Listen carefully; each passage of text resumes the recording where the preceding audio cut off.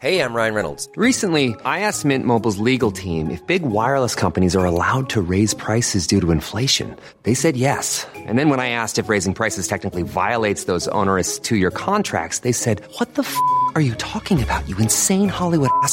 So to recap, we're cutting the price of Mint Unlimited from $30 a month to just $15 a month. Give it a try at mintmobile.com/switch. $45 up front for 3 months plus taxes and fees. Promo rate for new customers for limited time. Unlimited more than 40 gigabytes per month. Slows full terms at mintmobile.com.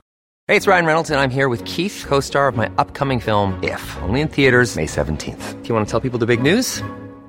All right, I'll do it. Sign up now and you'll get unlimited for $15 a month and 6 months of Paramount Plus Essential Plan on us. mintmobile.com/switch. Upfront payment of $45 equivalent to $15 per month. Unlimited over 40 gigabytes per month. Face lower speeds. Videos at 480p. Active Mint customers by 531.24 get 6 months of Paramount Plus Essential Plan. Auto renews after 6 months. Offer ends May 31st, 2024. Separate Paramount Plus registration required. Terms and conditions apply if rated PG.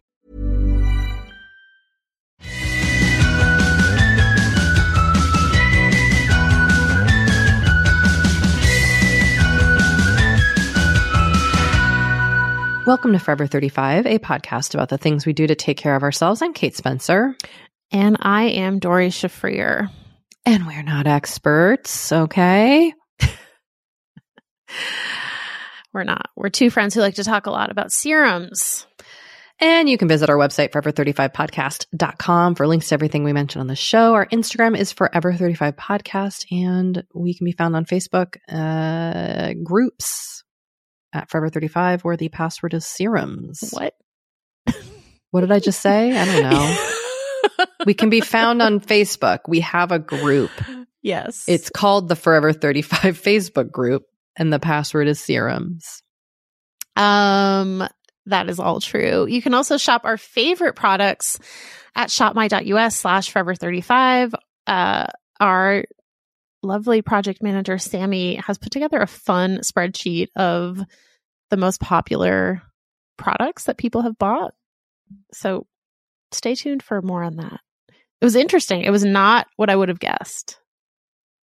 I think a lot of it is connected to our newsletter, actually. But still. Like the number one thing was a shirt. Kate, you just gave it away. Oh no, spoiler alert, but I didn't say what shirt. Okay, that's fair. Speaking of the newsletter, where we have great prod recommendations, you can subscribe to that at forever35podcast.com/newsletter. You can call or text us at 781-591-0390, and you can email us at forever35podcast@gmail.com. All right, last bit of biz, baby. We are doing a live show online. You are all welcome to attend. It's Wednesday, February 22nd at 5 p.m. Pacific, 8 p.m. Eastern. Tickets are $10. You can get them at moment.co/forever35. We're also hosting an after party immediately after the show. We had a question about how long everything is going to be. So the show will be about an hour and the after party will be about 30 minutes. And if you can't make it to the show live, you can get a ticket and you can catch the recorded version for up to a week after. All of this is true. Yeah, I mean, I wouldn't lie. It'd be really weird if we were like punked. It would be very strange. And, you know, we're going to have this exclusive merch I'm really excited about. We finalized it a week or two ago with Brooke from Balance Bound, and it's really cool. It's really fun. We've got a guest. We've got a special guest. We've got a game. There's so much happening. We're going to answer your questions. We're really, really looking forward to it. We are. There's costumes. I won't say any more. There are costumes? Yes, Kate. You and I will, for the after party. You mean we're in an outfit? Yes, we're in costume. I mean, we're not like dressed up like bunny rabbits. We are like, no, but we're dressed up like heightened versions of ourselves. Yes, that is a great way to put it. Anyway, you can see all of that and more. Moment.co/forever35, a mere $10. It's going to be fun. Kate. Yo. Talk to me about this big shift that you've had. Okay. All right. Well, first of all, if you're listening to this on Wednesday, February 15th, and you live in New York, I just got to give one final plug to come see me at Strand Books tonight. Link in show notes, but I'll be there talking about romance. And I mention that because I'm writing another book. And you know what? Actually, something that our guest today kind of talked about, it really resonated with kind of where I've been in this book writing process of like accepting that we might fail and kind of reevaluating what that looks like and like kind of grappling with our own ego because, you know, so much of, I think anything that we do professionally, creatively, whatever, there's so much ego wrapped up into it. And this project I've been working on has been really a real challenge for me for a long, long time in ways that I just don't even fully understand. You know, I think everything can be chalked up to the fact that we've been living in a pandemic for 3 fucking years. So it's not like, you know, it's not like life is without massive stress and challenges. But anyway, I kind of turned a corner on it finally, on this manuscript that I've been working on, and I've rewritten a bunch of times, and I have really been in, like, there have been some real moments of self-doubt. Like real dark, I've been in some dark caverns and caves with this project.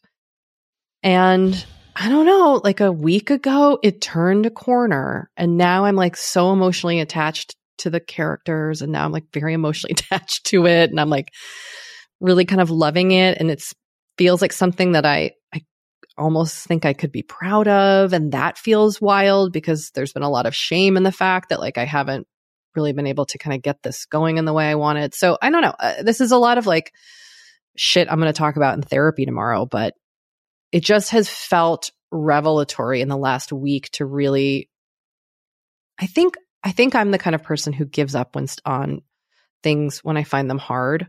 Mm-hmm. And I can't do that.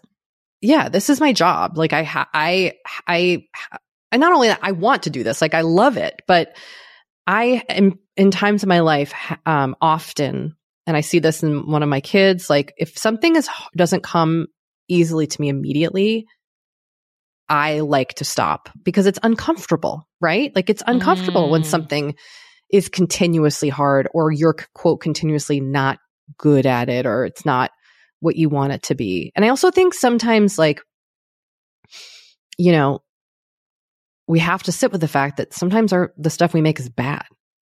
And I think it's really easy for people to respond and be like, oh, don't say that. Like, I'm sure it's great. Blah, blah, blah. Like, no, sometimes part of making stuff is making bad shit, you know? Doesn't mean it doesn't have value or worth, but like, that's just part of this whole process. And so anyway, I have given up quickly before in my life. And to not do that is really uncomfortable for me, to have to keep sitting with something and stick with it and keep, you know, emptying the puzzle pieces out and trying to put it back together again it's really hard for me. And so I feel like I'm learning a lot about myself through the process of writing this current manuscript that I've been working on. And right now I'm happy to report I'm feeling a lot of love toward it. I'm glad that it sounds like it all just sort of like clicked for you. Yeah, which is like maddening about the process, but also like such an important reminder, right? Like things do require so much building and rebuilding and restructuring and rewriting, all the things. It's a lot. It's such a fucking journey. Yeah. I don't want to go on these journeys, but I do want to be on the journeys. It's hard. On a lighter note, Doree, a journey that I do need to stop being on is the journey of seeing a TikTok advertising a product, even though the person's like, this isn't an ad. I just am not going to gatekeep this thing. And then me being like, oh, I've got to get this thing. And then impulsively buying the thing just because of one TikTok that kind of creates this sense of urgency. Did you and I have this conversation on the podcast or like over text or I feel like we talked about this whole convention of saying like, I'm not going to gatekeep this.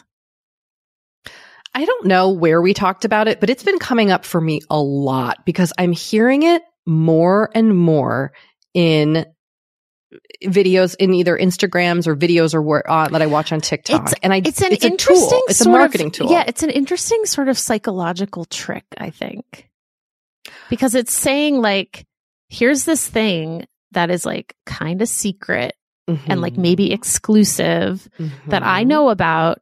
And like maybe in the past, I would have wanted to keep it a secret, but I'm not like that anymore. Well, it's kind of like, I'm a good person, so I'm going to let you all in on this. I'm going to let you all in on this and also use my affiliate link. Right. Right. And also like, I'm going to go viral. And yeah. I mean, and look, like it should be noted. Fine. Like, yeah, which is fine. We have affiliate links, you and I as podcasters, like we're totally cogs in the wheel here. That's not a thing anybody says. It's just, but yeah. It's just funny that has become like the convention. Well, right. And I think when you see somebody say that, you're immediately like, or at least I am, like, it works on me. It works on me in a flash. Like, I watched this video. This person was like, I was stopped 3 times today in Los Angeles because of the scent I'm wearing. Because we girlies don't gatekeep on here. I'm going to tell you what it is. And I was like, oh my God, I fucking need this scent. I didn't even know what it smelled like. I literally just clicked and bought it. I mean, this is like my impulse control problem. And here's the story. There's the end of the story. I don't like how it smells. I don't like it. Oh. It's not for me. So now I have this perfume I spent money on. I don't know. God damn it. I mean, I don't know. Do you want suggestions or do you just want to kind of vent? No, I just want to kind of vent because it was a reminder of like, hey girl, like slow down. I think there's this feeling of like, if I miss out now, I'm never going to get it. Oh, and, interesting. There's like, it's like the kind of scarcity mindset that again is just all behind. Yes. Like our economic systems. And so it was just a good check on myself to just be like, hey, take a breath. Take a beat. Take a pause. A beat. Yeah. Yep. Seriously. Need a pause. So anyway, that's where I'm going on. Tell us about what's happening in your neck of the woods. Again, sometimes I quote the Today Show from 1985. Hey, that's fine. We all do what we have to do.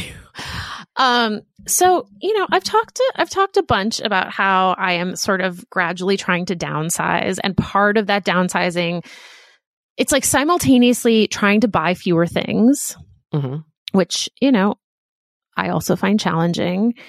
And then also getting rid of the things that, let's just say, no longer serve me. And I'd done this quite a bit for clothing. I hadn't really tackled my shoes. And I recently decided to tackle my shoes. And I made some like pretty ruthless choices. Like there are shoes that I was like, these are so pretty. I love these. And then I was like, I last wore these in 2018. You know what I mean? Or like my feet got bigger after pregnancy and I still had shoes from pre-pregnancy that I was like, these still fit. Sure. But like they didn't actually fit. My feet got about half a size bigger. And I think also I'm wearing just sort of like different styles of shoes. Like I just don't wear uncomfortable shoes anymore, period. Like, right. Not that I used to wear like super uncomfortable shoes, but I would wear shoes that like, my toes were kind of smushed together, or like a heel that was like maybe a little higher than I should have been wearing for comfort's sake or whatever. And I was just like, I gotta get rid of these shoes. So I sold a bunch of them, sold some in like a local Facebook group that I'm in. I sold some of them on my Instagram. I also just want to put in a plug for my secondhand clothing Instagram, which is Dory's Closet. I post infrequently, but when I post in like batches. So I won't post for like 5 months and then I'll post like 15 things. Yeah, when you post, you go all in. Yeah, when I post, I post. And that's also really fun because I love the idea of my clothes and my shoes having like a second life somewhere. Yeah. And I so prefer, I think I've said this before, I so prefer selling stuff or giving it away to an individual person than donating it somewhere where, I don't know where it's going to end up. Like we've had those conversations. We've all done that reading about how so much of the stuff we donate at like a Goodwill or other places like that actually just like ends up in a landfill. And I just don't want to be part of that. So I really do try to get rid of everything that I don't want anymore on my own. So that's what I've been doing. And I have to tell you, when I look at my closet now with my shoes, it's very calming to me. Because historically, it was just like a jumbled pile. I'm so glad. They didn't fit. Yeah. And I didn't wear a lot of them. So this just feels good. So I just wanted to share that. And if you're a size 9.5 or 10, check out my Instagram. Actually, I should say between 9 and 10 because a lot of my pre-pregnancy shoes were like 9, 9.5. And now I'm usually a 9.5, 10. Well, you really threw me for a loop because you got rid of one of my favorite pairs of your shoes and you posted it and I was outraged. I wasn't helpful. I was like, how dare you? Yeah. I mean, I know which pair you're talking about. The thing about that pair is, so my right foot is probably like a quarter size bigger than my left foot. And the toe of my right foot was like hitting the edge of the shoe. Ow. And I kind of like been in denial about it. And then I was like, every time I wore them, I was like, you know what? This just isn't comfortable. Yeah, that's no good. So I'm going to let them go. That's it. That's the story. Well, I honor you. Thank you, Kate. Thank you so much. I do. I think it's ultimately it's totally a good thing. And it's a necessary thing. And it really does feel so much better when that happens. It does. It really, really does. So anyway, I'm just going to miss those shoes is all I'm saying. They were so cute on you, but I know it's their time. They're going to a better place. It was their time. They are. They're going to a better place. That is true. That is accurate. Well, Doree, why don't we introduce our guest on today's episode? Because we just had a really fascinating conversation that we think is going to resonate with a lot of listeners. Mm-hmm.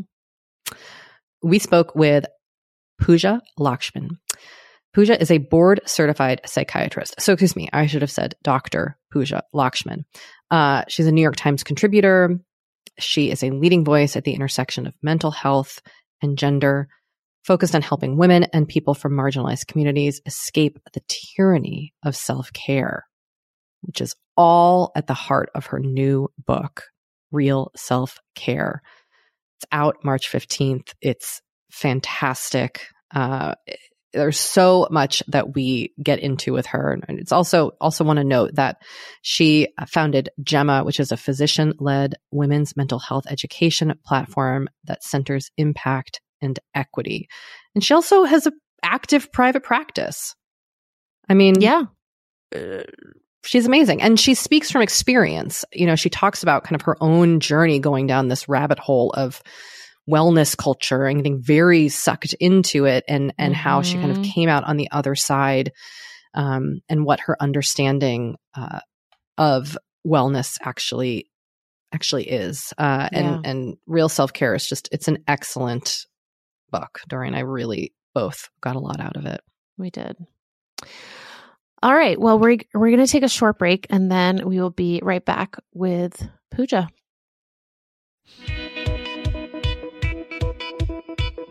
I am the first to admit that gift giving is not easy for everyone. It's taken me a long time to become like a halfway decent gift giver. But what I have learned is that the best way to win the gift giving game is to gift memories. Ooh. Yes. And you know how you do that, Kate? I'm ready. I'm listening. The Aura digital frame preloaded with decades of family photos. We have gifted this to many people. And when you gift this, your family will love looking back on childhood memories and seeing what you're up to today.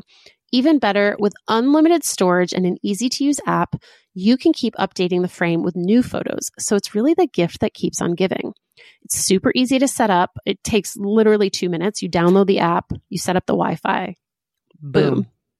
You're good to go. Yep. We have given this to my parents. We've given this to Matt's parents. Same. It's so easy because you can add photos from the app like anytime you want. And also, like, my brother has the app, so he can add photos from his family. My sister has the app, so she can add photos. My parents also have it, so they also add their own photos. That is one of the coolest parts, I think, of the Aura frame, is that everybody can contribute. Yes. I love that about, we have 2 Aura frames in our house. I have one in my office and one in our family room. And my kids love it. Do they have the same pictures on them? No, they have different pictures.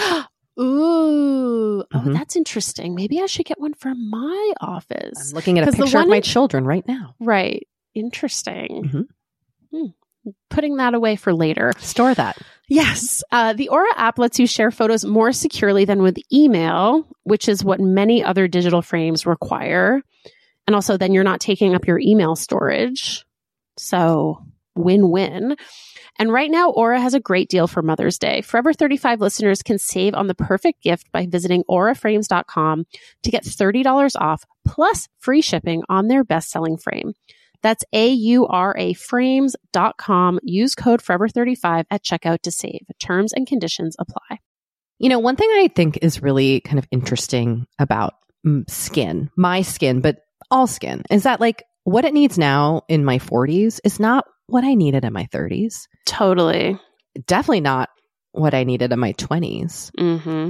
But like, how are you supposed to know what your skin needs? It's hard. It's hard to know. Especially when there's just like so many products out there. The overwhelm is real. It's a struggle to even know how to get the results you want, what products to start with. This is why we're super excited to partner with Apostrophe. Apostrophe is a prescription skincare company that offers science-backed medications that are clinically proven to help. I have used Apostrophe. I love it. They will pair you with a board-certified dermatologist who literally creates a personalized treatment plan for your skin. I have done this a few times now.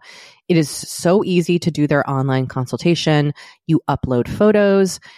And like within a few weeks, I had done the consultation and received my treatment plan and my product. Amazing. And that is how I became a tretinoin gal. I love the tretinoin that they sent me. I love their sunscreen. Both products have been amazing on my skin. And you, Forever 35 listeners, can get a special deal from Apostrophe. You can get your first visit for only $5. That's at apostrophe.com/forever35 when you use our code forever35. Now that is a savings of $15. I like that. This code is only available to Forever 35 listeners. So to get started, just go to apostrophe.com/forever35 and click Get Started. And then use our code Forever35 at sign up and you will get your first visit for only $5. Thank you, Apostrophe, for sponsoring this episode. This episode is sponsored by BetterHelp. Now, look, I don't know about you, but when I hold on to some negative feelings, it really starts to impact my day to day. I get a little snippy and short with the people in my life. Things start to really feel overwhelming. And look, it's just generally not great for me or for the people that I am interacting with. And I do find that my time in therapy is a real safe space to get those things off my chest and figure out how to work on and work through the things that are weighing on me or maybe weighing on you. For example, like I have actually really been working on mindfulness in therapy. Oh, nice. Yeah. Nice. Easier said than done, but that's the work, right? Like just learning about kind of like really creating a breathing practice and paying attention to my physical body and my feelings. Therapists are trained to help you figure out the cause of challenging emotions and to learn productive coping skills. If you're thinking about trying therapy, try BetterHelp. It's convenient and accessible anywhere because it is 100% online. All it takes to get started is filling out a brief questionnaire to get matched with a licensed therapist. And if you're not vibing with the therapist, you can switch at any time for no additional charge. Get it off your chest with BetterHelp. Visit BetterHelp.com/forever35 today to get 10% off your first month. That's BetterHelp, HELP.com/forever35. I think it's safe to say that we have suffered through bras. We've been uncomfortable in them. We've devoted whole episodes to finding good ones. But I'm here to say enough is enough. Enough. I've drawn the line. Doree, have I ever told you what I did in college when I needed a bra to wear with a fancy dress? What? I cut the top of pantyhose and then I duct taped that to my chest. Oh. Sounds uncomfortable. Because I didn't have Honey Love when I was in college. No. Well, we are here to say no more being uncomfortable. With Honey Love's bras, you will wonder why it took so long to make something so comfortable and so supportive. There's no underwire, but through some kind of wonderful magic, they managed to not sacrifice lift, all while making it in a fabric that's so comfortable you barely know it's there, especially the crossover bra. I wear one of these almost every day. I'm wearing one right now because it's so comfortable and it easily fits into my life. But if you like a breathable and versatile legging, Honey Love has you covered on that front too. Plus, they have tanks, shapewear, and their V-bra that has molded cups, still without the underwire, to keep you from getting that dreaded uniboob effect other more relaxed bras tend to give you. So treat yourself to the best bras and shapewear on the market and save 20% off at honeylove.com/forever. Use our exclusive link to get 20% off, honeylove.com/forever. After your purchase, they'll ask you where you heard about them, and please support our show and tell them we send you. Treat yourself to Honey Love because you deserve it. Pooja, welcome to Forever 35. We're thrilled to have you here because your book really captures, I think, a lot of what we grapple with on our show. So we're very excited to dig in. I am so excited to be here.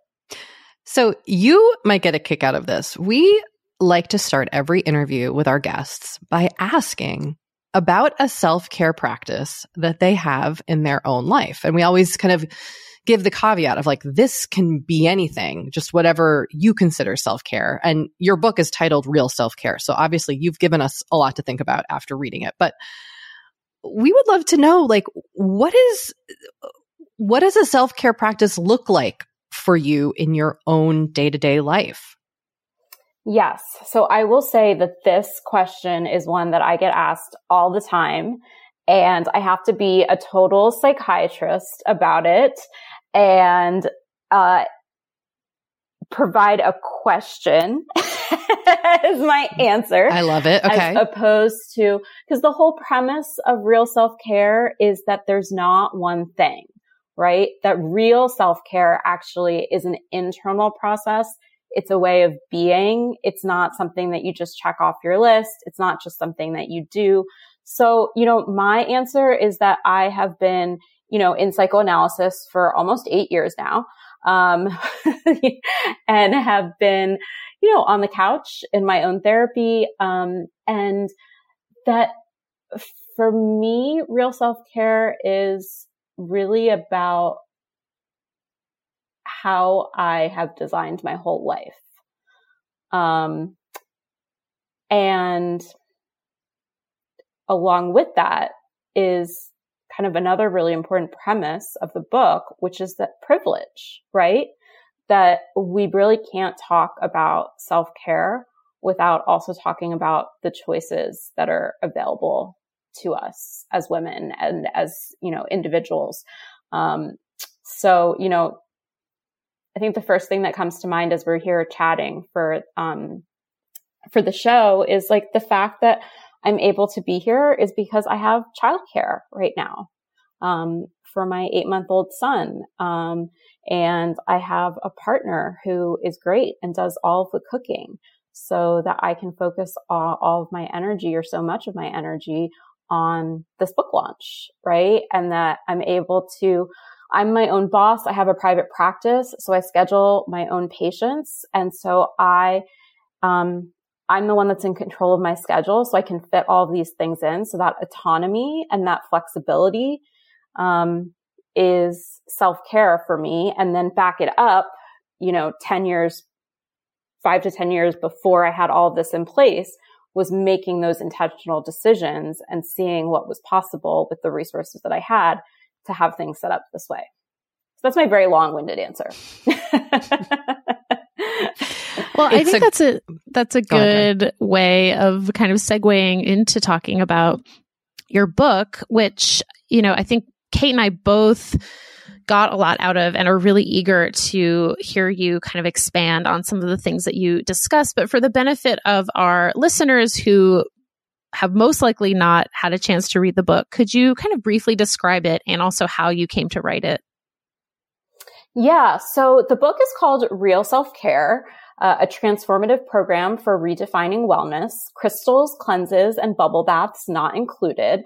And that subtitle was very much, that was my agent actually who came up with that. Cause we were like, it's like a very prescriptive book. There's lots of solutions. There's lots of exercises and questions, but fundamentally this book really is a critique of wellness and a critique of what has been sold to us in particular as women. So the thesis, if I had to kind of, give a quick synopsis, is that real self-care is not a product. It's not something that you just buy or something that you can do and check off the list. Real self-care is an internal process. It consists of invisible, difficult decisions that we all know and understand, but that are very hard. Things like setting boundaries is the first principle. Learning how to talk to yourself with compassion, which I will say as somebody who typically rolls their eyes at compassion, that's a tough one, right? And then getting really clear on what your values are. So I have a tool in the book that's called the Real Self-Care Compass, which is really about like understanding that as a society, we are much too productivity driven and goal focused. And instead we need to pull back and really get clear on like, what are my priorities? What's the most important thing to me? And then the last principle is, recognizing that this is actually power. And the reason that I say power is because, there's a whole chapter in the book called The Game is Rigged, talking about all of the different systems of oppression that we live in, whether that's white supremacy, whether that's toxic capitalism, whether that is, all the different isms. There's like a million isms that we can talk about, patriarchy. But the fact that our social structures are the source of the problem. And then we internalize that and then we feel bad. And then we're sold, like a pretty branded, Instagram ad of, vitamins that are supposed to fix our anxiety, when in fact, actually the problem is all of these terrible systems. So anyway, the last principle is that we have to stay hopeful. Like we have to understand that our power is in our choices, one. And two, if you're somebody who does have privileges, like, for example, me, like I had the choice to leave full-time academics, start a private practice, take a pay cut while I was building my practice because I have a partner who has health insurance. So I could be on his health insurance, right? Like all of these financial decisions. If you have extra, then your responsibility, like with power comes responsibility. We need to be pouring that in to women of color, to Black women, to Indigenous women, to marginalized groups that need more support. So this is, it's a social justice message, but I think the other piece of it that's really important is I think like, especially in the lens or the social media landscape that we're all in right now, where it's like, oh God, we all know that like wellness is crap. We all know that capitalism is soul sucking. It's so easy to just feel like totally despairing about the fact that our world is terrible. And like climate change is unchecked and like there's nothing that we can do about it. And so this book is actually, I'm a psychiatrist. I take care of patients. Like I work very much on the individual level. So it's like I'm helping helping, folks as readers, just like I do in my practice, with like bringing it back to your very personal, like micro decisions and getting clear on what they mean to you. And then my reason for writing it is probably one of the most interesting parts of the book. So I'm a psychiatrist. I specialize in women's mental health. So I take care of patients who are struggling with things like postpartum depression, postpartum anxiety, things like that. But, about a decade ago in 2012, at that point, I was a young psychiatry resident. I was in my late 20s. I had just gone through, undergrad, med school, residency. I was a good Indian girl. My dad is a physician. It was sort of always assumed that I would be sort of on the straight and narrow. And I got to residency and I was burnt out. And I just was really disillusioned with psychiatry because it was sort of like, folks would come into the ER and it would be somebody who's homeless, or unhoused. And we were taught, okay, you prescribe medication or you do psychotherapy, but obviously, and they're the place for those interventions. But obviously this person needs housing. They don't need Zoloft, right? But we weren't taught, like, what is the solution for that? How do you even deal with that? Or like the woman who, lost childcare for the fourth time in a month and is getting fired from her job. Again, like Zoloft isn't going to fix that. So I was very rageful. I dropped out. I left. I moved into a commune in San Francisco, and not just any commune, but a commune that was focused on female orgasm. My Indian parents were really happy with me. And then I got divorced. And I spent 2 years with this group, and I actually worked at the Rutgers, fMRI imaging lab, where we put people in fMRI machines and looked at their brains while they were having orgasms. And it was a really transformative period of my life. But ultimately, by the end of it, of those 2 years, I realized that even in kind of like the woo-woo complementary spiritual space, there's just as many hypocrisies and contradictions as there are in mainstream medicine.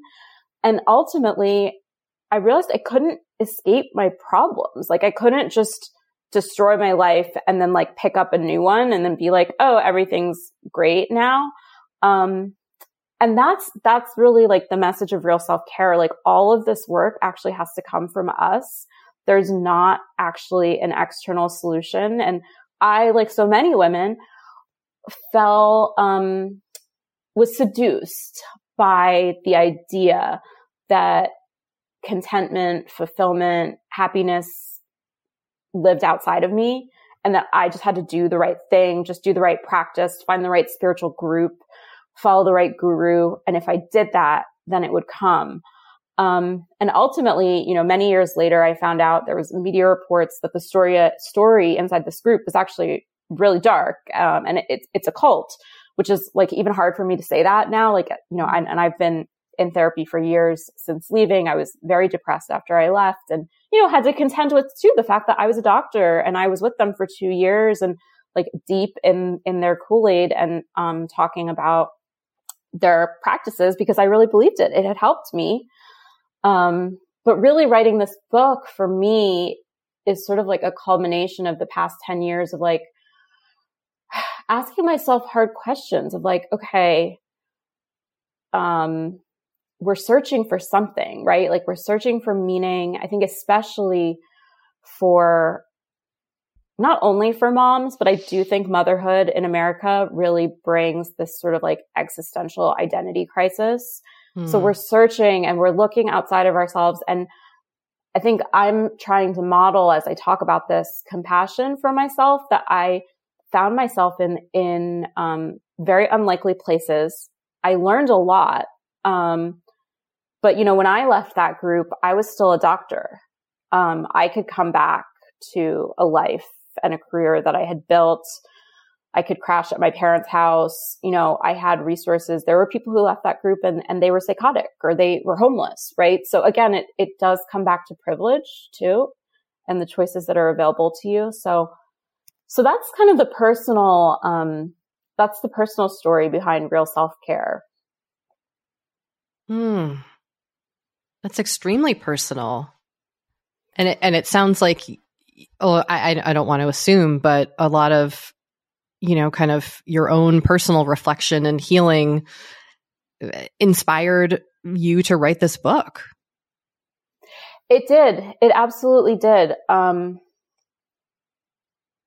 It's, in the book, I'm talking about patients in my practice and stories, but I'm also sharing my own deeply, painful, messy missteps.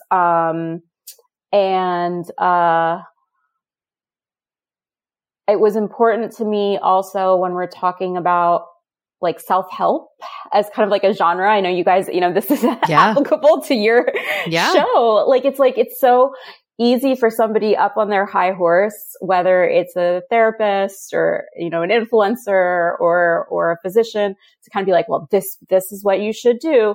Here are the rules. Here are the things to follow. And I, wanted to take a risk to be honest and vulnerable about my own journey, trying to find wellness and meaning, and also to acknowledge, like, it's not like it's done either. I'm still grappling with it. Like and that's the thing with real self-care. It's not something you can't just be like, oh, I exercised today, done, checked it off the list. Yeah.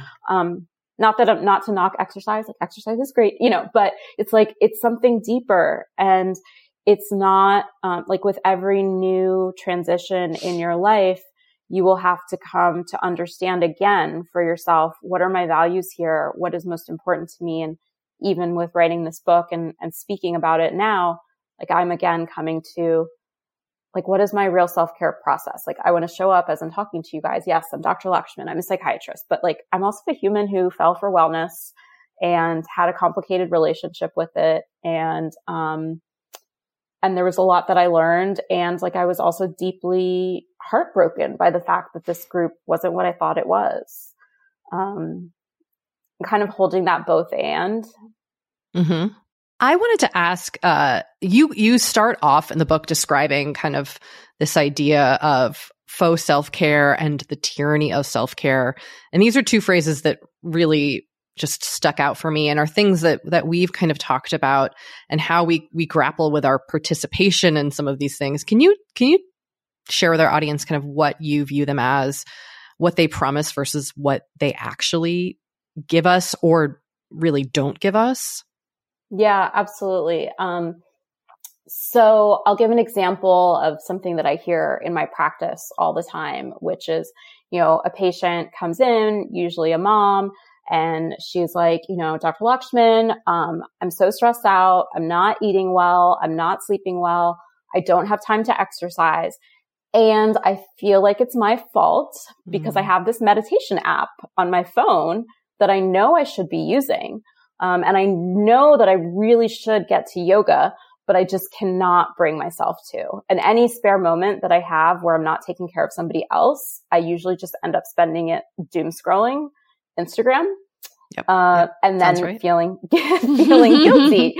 That's what I call the tyranny of self-care or faux self-care, right? Because it's, you are completely buckling under the weight of whether it's like the mental load, the lack of support from a social level, whether it's like childcare or like whatever's going on in terms of your family life and the support that you have, you are totally underwater from that. But faux self-care as an industry and a commodity makes it seem like it's your personal choice and a moral judgment on you as to whether or not you meditate or whether or not you, use a bullet journal or, whether you, do the new fancy exercise, whatever the thing is, right? Essential oils, like, right? There's like a million different things. It's endless. The offerings are endless. The offerings are endless. They're everywhere that you go. And, one of my favorite chapters in the book, chapter 2, I talk about like sort of the faux self-care, and I dig a little bit deeper into the psychological reasons that women turn to these different solutions. So one of the reasons is escape, right? Just the idea of like getting away from it all, because especially for women, it's like you're constantly just under this decision fatigue, right? And there's no discretionary time, right? So in order to have any time and space to actually feel your feelings, you need to get away. So that's, the person that goes on the retreats or, even just like to go get a mani-pedi. But the problem is those things don't actually do anything to change the larger systems that are causing us to need self-care in the first place. One of the other kind of faux self-care methodologies that I talk about is actually, like efficiency and productivity. Oh, so yes. the life hacks. Yes. Right. So like the things like the meal delivery kits, even, like things like bullet journals, like the stuff that you feel like is helping you be more efficient. But, I have patients who will come in and they're like, I'm doing all these things to optimize my time, but I feel like I am managing my family as opposed to actually being part of my family. I think if you like query most women of a certain age, I think like, I feel like it would be nearly 100% that would answer yes to that, question. So again, these faux self-care, quote unquote solutions are still keeping us wrapped up in these systems, whether that system is capitalism, whether the system is, patriarchal, whatever it is, right? We're still operating in the same way. Can I just ask a follow-up question to that? Yeah. Like, I guess what I'm struggling with isn't it asking a lot of everyone to just feel like they constantly need to be changing systems instead of just getting a mani-pedi? Yes, it is. And that actually is, in the book, I have kind of the sections that's like, sounds great, but, and that's one of the specific questions. Like, it's such a burden, right? To kind of constantly feel bad and guilty and ashamed that you should be doing more. And so my answer to that is that our job is not, like, one person can't change the system, right? My goal is not to make you feel ashamed for a treat yourself manicure. The way that I see my role is to help you think differently about how you spend your time. So I'll give you another example. And what I often say is that one person's yoga class could be real self-care and another person's yoga class could be totally performative. And what I mean is that if you realize that yoga is something that aligns with your values, because let's say, for example, it helps you feel connected to your body, it helps you feel really strong, it helps you, kind of get into your senses. So if in order to go to your yoga class once a week, you have a hard conversation with your partner about how labor is divided in the household, if you treat yourself kindly during yoga, if you go through that internal process, then yoga, I would count that yoga class as real self-care versus another person who doesn't do any of that internal work, but goes to yoga and spends the whole time worried about whether they can hold a headstand and like taking a selfie and making sure that they're wearing the right Lululemon outfit. Like, I would call that faux self-care. So again, like, it's less about whether you're doing the right thing or like categorizing the things. And it's more about, are you taking that internal process beforehand to figure out what your real self-care sort of solution is. And the other thing I'll say on that is, in the book, I differentiate between principles and tools. So all of these different activities are tools, which a tool is something that is highly specific for your current circumstances. Whereas principles, so the things that I'm talking about as real self-care, so setting the boundaries, doing the internal work, principles, they don't give you an answer, but there's something that you can apply over a wide range of situations. And the reason that I think this is important is because I see this in my practice with women who say, the things that I used to be able to have the time to do when I was in my 20s or my 30s, like I don't have time anymore. Like I don't have an hour to get a massage, right? And then I feel bad that I'm not able to make that time. And that's like, oh no, that's because you're trying to apply this tool that worked at a different season of your life, but you need to go back to the principles and figure out what the new thing is. And I can't tell you, right, what that new thing is. It's different for everybody. It might be your Peloton. It might be bullet journaling, right? But it's like, you have to get there from the right place. Mm-hmm. Yeah. I mean, that really resonates. Something that Kate and I have been talking a lot about with regards to like fitness and exercise and redefining our relationships to fitness and exercise and why we do it and how we do it. And it's all like really interesting to think about. And I was also thinking about, feels like a lot of what you're talking about in terms of the tenets of real self-care are, and I think this is what you're kind of alluding to also, is like, it's about dismantling white supremacy, right? Like, things like perfectionism, the cult of productivity. And I'm just wondering, as we kind of embark on these journeys to become more self-aware, what are the aspects of white supremacy that we should be conscious of as we're, kind of learning all these new things and trying to change? Yeah, that's a hard one. And I think like the way that I'll just give you my framework, and I'm not somebody who is an expert at white supremacy or, race training or things like that. But this is how I think of it, just from what I've learned from other folks, that I've read, and specifically with my co-founder at Gemma, Dr. Callie Cyrus, who is also a psychiatrist and focuses on the dynamics of difference and identity and race. So thinking about white supremacy goes back to sort of the extractive model of slavery, and sort of where an entire ecosystem is built on a group of oppressors extracting value from people who are oppressed. And I think you can use that sort of template for so many different systems in our culture right now. The other thing that I'll say is I've currently been reading Isabel Wilkerson's book, Caste. So good. I'm very late to it. I'm so late to the book. Better late than never, right? Like we all, like you said, there's a lot going on.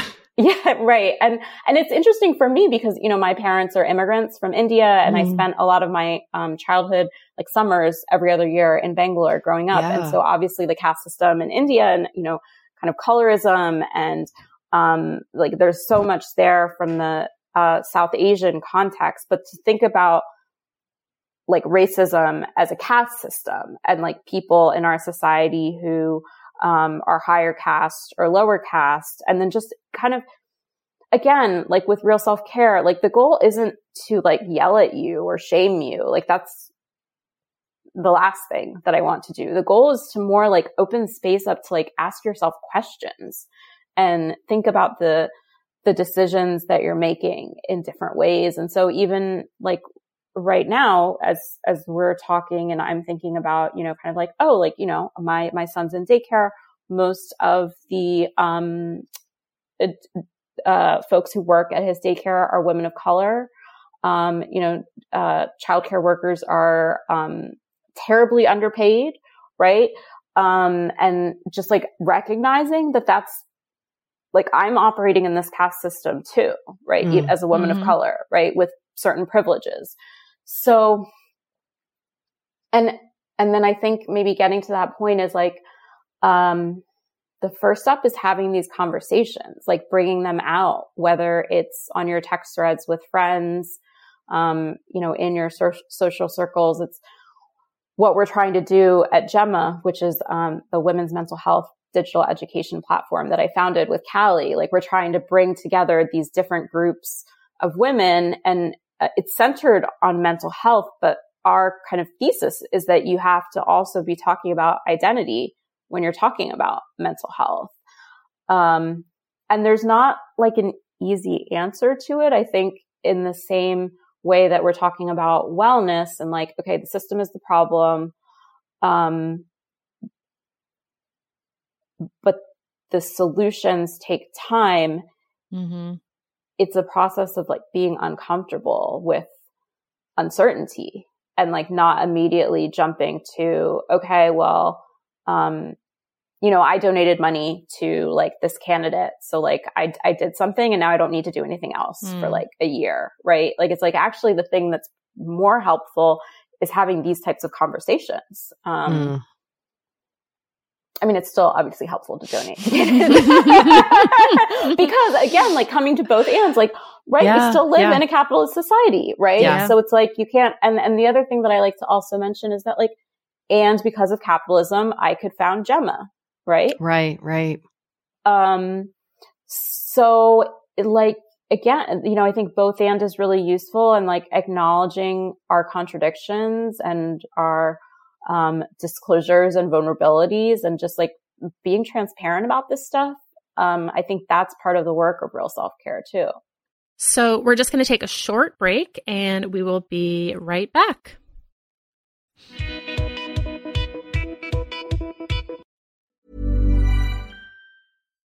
Why don't more infant formula companies use organic, grass-fed whole milk instead of skim?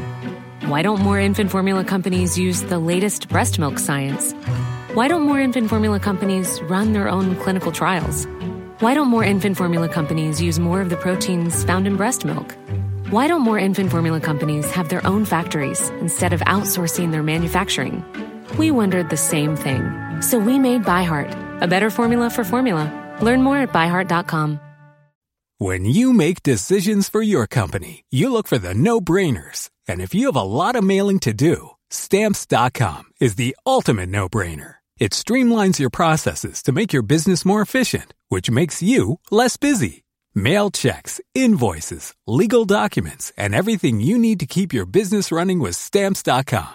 Seamlessly connect with every major marketplace and shopping cart. Schedule package pickups and see your cheapest and fastest shipping options from different carriers, with rates up to 89% off USPS and UPS rates. And with the Stamps.com mobile app, you can take care of mailing and shipping wherever you are. Make the same no-brainer decision as over 1 million other businesses with Stamps.com. Sign up with code PROGRAM for a 4-week trial, plus free postage and a free digital scale. No long-term commitments or contracts. That's Stamps.com.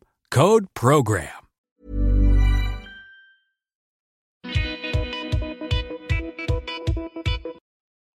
Okay, we're back. Can we circle back just because you mentioned how you discuss efficiency being pushed as self-care, and you kind of you reference like in the mid-aughts, like when Lean In was coming out, and the CEO of Yahoo, Marissa Mayer, am I getting her name right? Mm-hmm. Talking about how you could just do everything if you just kind of optimized your time correctly. And this has really felt like it's been pushed on women. And as we talk about a lot on the podcast, like this is actually like it's impossible, right? Because of the systems that you're talking about. We have no paid childcare. We have no paid child leave in the United States. We have no childcare system. Like it's a disaster. How do we push back on this idea? Because I think so much, and part of this is, excuse my rambling, but capitalism and the US specifically, like the idea that the individual can make the change without ever kind of acknowledging the systems that we're all trapped in. So specifically to this idea of efficiency as self-care, this is one that I really get stuck on myself. What are some steps that you see that people can take to kind of push back on this narrative? That was a very long, rambly question, but I'm still kind of working it out in my head because this is something I get really sucked into. Yeah. First, I will say that I'm so glad that you asked this question because it's something that I totally struggle with too. It's a really tough one because it's embedded everywhere, and it's like a moral imperative, I think, too, of the more efficient that you are with time, the more that you produce, the more that you get done. just the better person that you are. I'm thinking for a second here. Please. So what I have found to work for myself is approaching this, approaching the addiction to productivity as a process of mindfulness, in that you are constantly bringing your attention back to, oh, I'm doing it again. Like, oh, I didn't eat lunch today because I'm doing emails. Like, whoa, I did it again. Like in mindfulness, the whole, philosophy is structured around the fact that the point of attention is where you're growing and learning. So it's okay if your mind wanders, you just bring it back.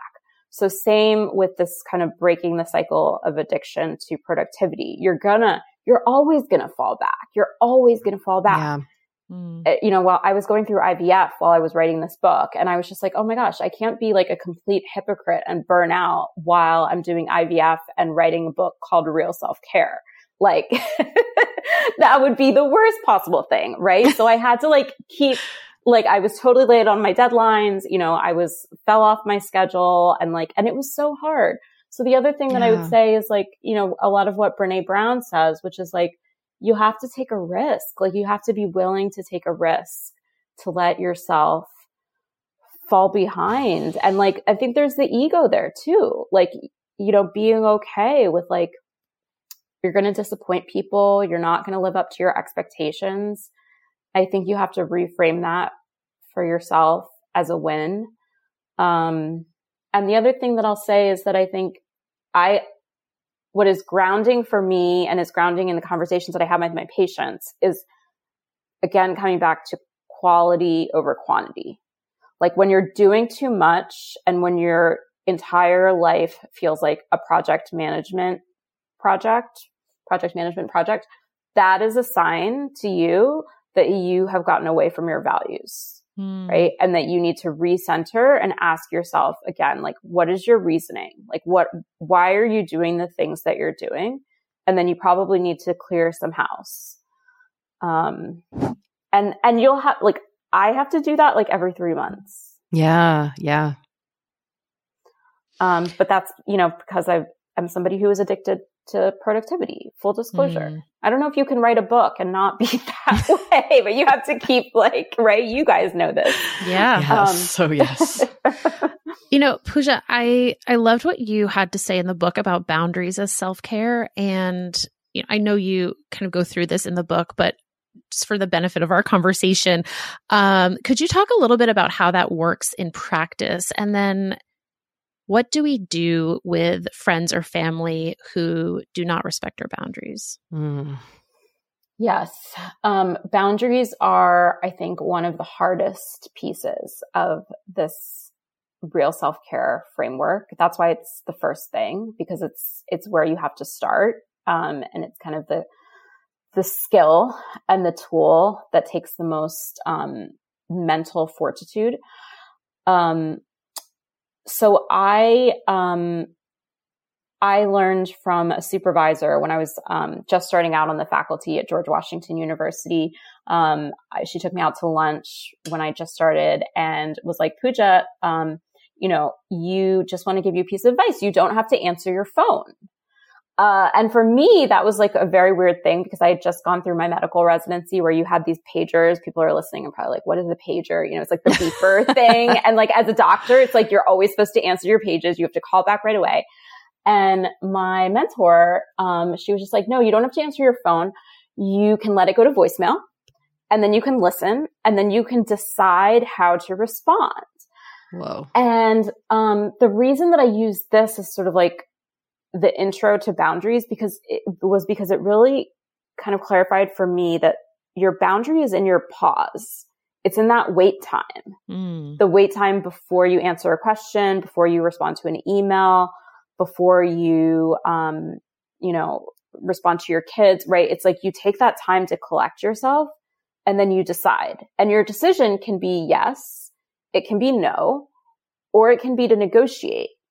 And I draw attention to negotiate too, because I think a lot of times we use that word in like, business, corporate America, but actually like all of what we're doing in our personal lives and our interpersonal relationships is negotiating, right? Soft negotiating in terms of like what works, what is our schedule like, who's going to do this, who's going to do that, right? Mm-hmm. And I think coming back to that, the thread we were just talking about efficiency and productivity, I think for women, we just want to get it done. So it's easier to skip the step of negotiation and just be like, okay, I'm just going to do it. I'm just going to get to the answer. I know that if it's on my plate or his plate or whatever. And so part of the boundaries then again is like being okay in that in-between space of waiting, of having to actually ask for what you want, wait for the other person to get back to you, tell you if it works. Like it's like a pain in the butt. It's such a pain in the butt, but like that's we have to do it. Right. I can't remember. You asked me another question about boundaries and I totally lost the thread. Oh,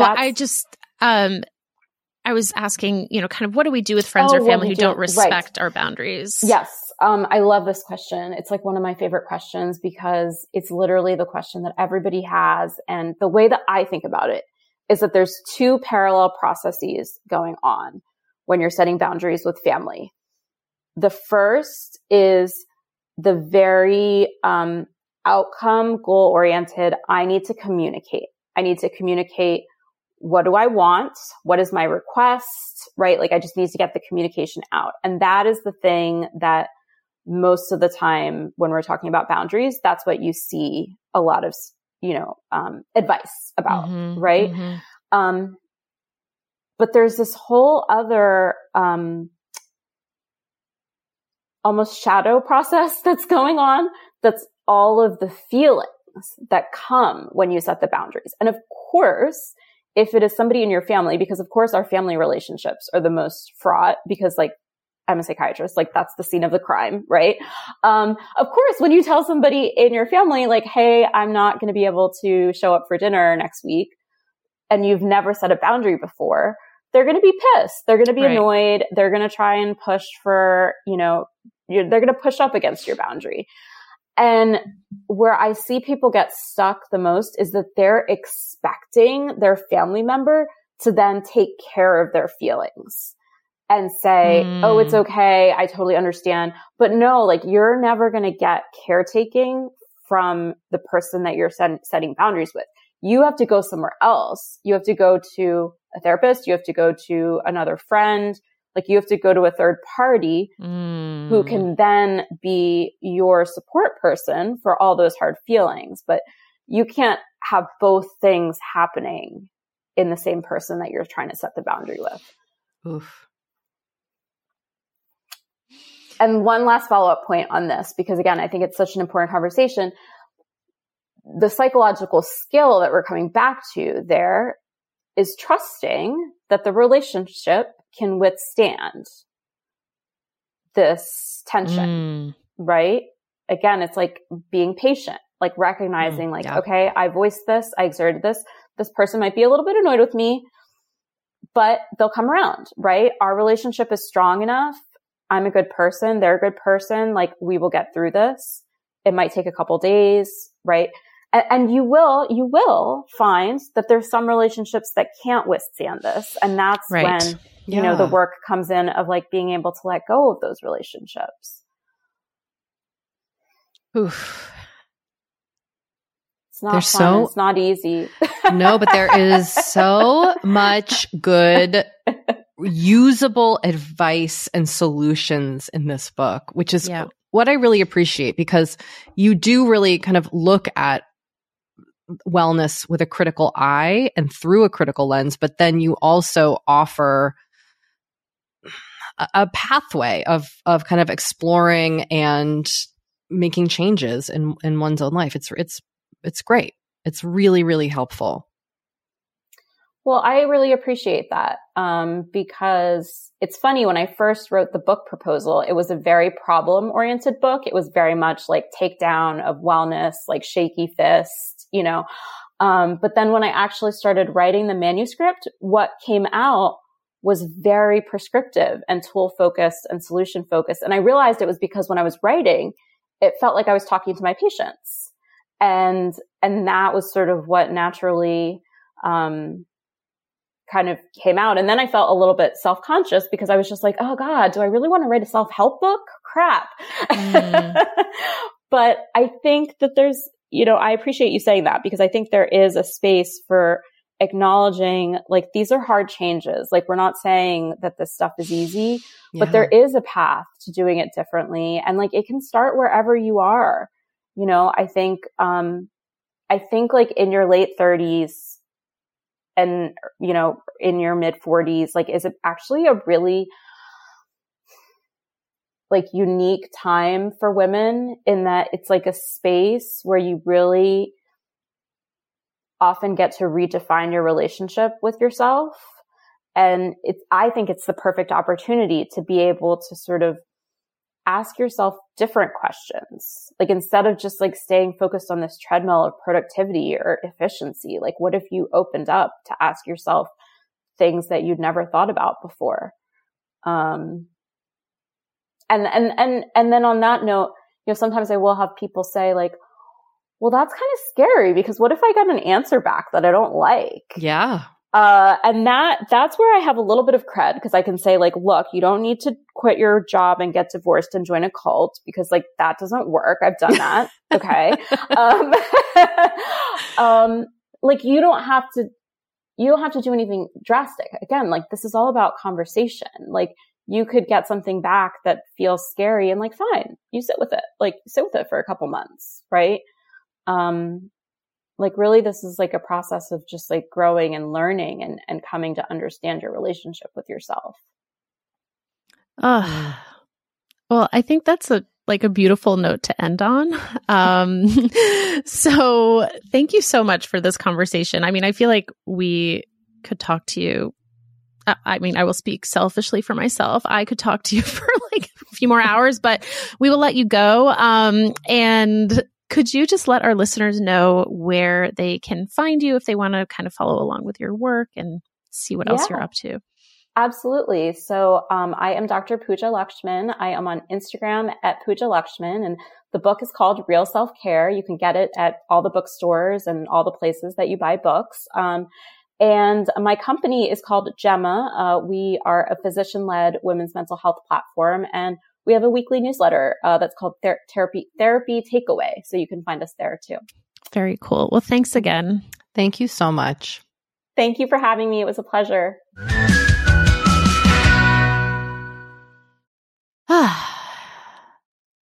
She was like one of those guests where I think it's also when people are in the mental health field, you just like want to talk to them, Yeah, of course.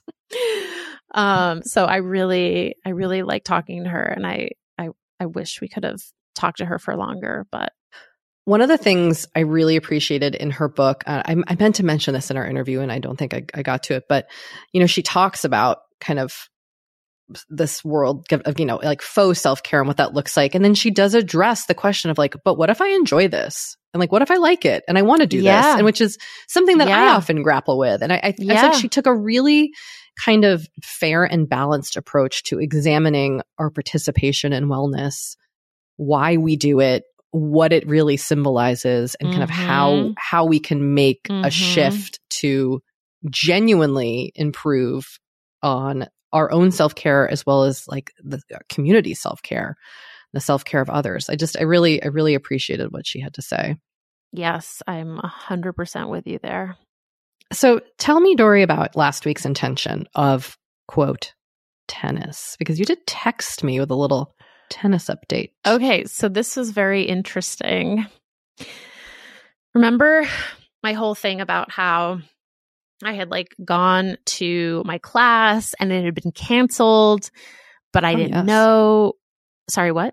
I said, oh, yes. Oh, yes. Yeah, I didn't know. And I was like annoyed and embarrassed and frustrated and just like wondering if I was going to get to play again because it didn't seem like people were signing up for this class, whatever. So that was the whole background. And then on Friday, I get an email, or actually, no, the day before, Thursday night, I get an email that I've been registered for the like advanced intermediate class. And I was like, oh, well, they must not have had enough signups. And so they did what they should have done, the previous time. And they put me in the other class. So I was like excited that I was going to get to play, but also like a little nervous because I hadn't played with these people in a few weeks. And, they were like the advanced class. And you know what? It was fine. It was totally fine. Yay. Good. And I went up to the coach afterwards and I was like, am I good to like be in this class? Like, can I stay in the intermediate 3 or would you prefer that I, just do intermediate 2? And he was like, oh no, you can be in this class. Yeah, of course. And I was like, oh, okay. Oh, look at that. So it sounds like there was a little bit of like, it made you feel better. Yes. I feel like I don't have to be constantly proving myself and that like every stroke, if I don't make it that, I'm going to be banished. And then I was also like, I started, because I think my tendency is to just like focus on myself and be like, oh my God, I missed that. So I started just like paying a little bit more attention to everyone else. And I was like, okay, oh, they all miss things all the time too. Yes, Dory. You're hard on yourself. Yes, Kate, we know this. I know, but like, yeah, I mean, it's so good. It's so great when you have those moments of like, oh, wait a second. Yes, totally. I've been holding myself up to standards that like nobody else is at either. Totally. So that is my tennis update. This week, well done. Thank you. This week, pretty straightforward. I have like a pile of shoes that either like didn't sell or I didn't, I need to kind of give away and I need to get rid of those. They're out of my closet, but they're just like in my office and I need to figure out what I'm doing with them. So that is my intention for this week. What about you? How is Sun Sama going? I like it. I'm still using it. Okay, that's good. I kind of seem to have, I use Google Calendar, Asana, and now Sun Sama. These have kind of been like the 3 tools I'm using to just stay on top of stuff. If I don't, it's interesting coming out of this conversation we were just having about like efficiency and productivity and all these things. And I try to be reflective like with these organizing tools on if that's why I'm using them. But also, as you know, Dory, with the way that my brain works, if I don't have stuff written down and organized, I won't remember it. I won't do it. And so it is really important for me to have that managed as best I can for my own mental health. So it's going well. I'm sticking with it for another week before I pay for it. I have like another little bit of a free trial left before I decide if I want to actually pay. So I will keep you posted on if I end up spending money on this product. Please do. And then, I'm in the middle of a very big kind of product clean out, skincare toss, realistic skincare practice items reorganization. Okay. Yeah. I have started this and I am now just kind of putting into my medicine cabinet only what I need and use and leaving everything else out. And it's very bare bones. So I just need to kind of finish this clean out. Okay. Well, this is exciting. I will give you an update on the skincare lineup as I get a little bit farther down the road. But yeah, Please we're having do. some big changes over here. Mm-hmm. Big changes. All I mean, right. not that big. More just like I'm using La Roche-Posay. Pretty exciting. And lots of Vanna cream on my face. Lots of Vanna cream. Well, Kate, this has been a pleasure as always. And just a reminder that Forever 35 is hosted and produced by me, Dori Shafrir, and you, Kate Spencer, and produced and edited by Sam Junio. Sammy Reed is our project manager. Our network partner is Acast. Thanks for listening. Bye. Bye.